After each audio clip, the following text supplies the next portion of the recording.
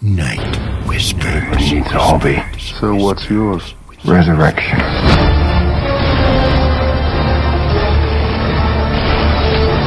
God will protect us from the bite of every serpent, be it artificial, technological, political, psychological, spiritual, or physical. We shall shake the bugger off and watch it burn in the fire.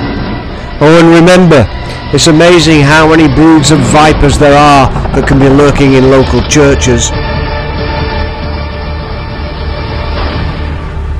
Night Whispers. Night Whispers number 094, April 03, and the title of your Night Whisper is Snake Handling, and your dream word is trust. Mark 16 verse 18 reads, "They will take up serpents." Always controversial and in many areas illegal, but as of yet it shows no signs of disappearing from its traditional home in Appalachia, the mountainous regions of the southeastern United States of America, which stretch from Georgia to Pennsylvania. Yes, I'm talking about snake handling. Present practitioners believe that handling serpents is their way of simply following the gospel to the letter. They believe other people won't do this because their churches don't believe, or it's just something they're scared of, and that in the end, people just come to this portion of the Bible and want to ignore it or delete it because it's a deadly thing. You betcha.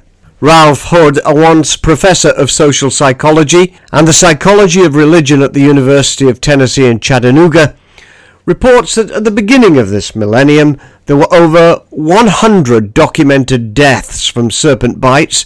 In every tradition, he says, people are bitten and maimed by them. They risk their lives all the time by handling them.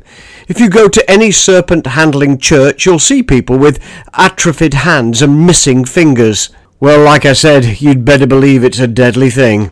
Now, I am a biblical literalist that does not go looking for serpents to prove his faith, or to prove his belief in God, or even to prove to others that I have the Holy Spirit. It is evident, however, that serpents do come looking for me. From the Garden of Eden to the shipwreck of Paul, serpents have tried to kill and maim the Christian church. So allow a biblical literalist a little but nonetheless evident allegory here, will you? The devil is the great serpent of old, from the beginning, striking at the heels and hands of nations, churches, and individuals, trying to atrophy where we go and what we do, trying to poison gospel feet and maim lifted up holy hands of prayer and praise. Yes, whenever we are engaged in the proclamation of the gospel, be assured, friends, that we too shall handle serpents, but we shall not die if bitten by them. In the new normal of this present age, whilst we must not go looking for serpents and begin to handle them, we can rely on God to aid us and to protect us if they come looking for us. God will protect us from the bite of every serpent, be it artificial, technological, political, psychological, spiritual, or physical. We shall shake the bugger off and watch it burn in the fire. Oh, and remember, it's amazing how many broods of vipers there are that can be lurking in local churches. He who has ears to hear, let him hear. Listen. But he shook off the creature into the fire and suffered no harm. Acts 28 verse 5. Pray with me, please.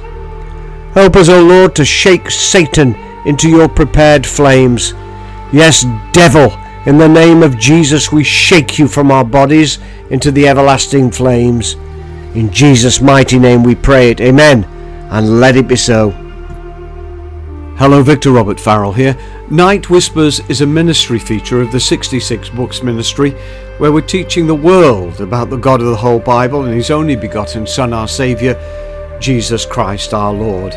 This 21st century applicable Bible teaching is what we do each and every day, and we cannot do it without your help. So I would like to invite you to go to www.give66.com and make a one-off or regular donation today. It would be so greatly appreciated, and it would continue to help us teach the whole world about the God of the whole Bible. So once again, please make your donation today at www.give66.com. That's give66.com, and thank you so very much.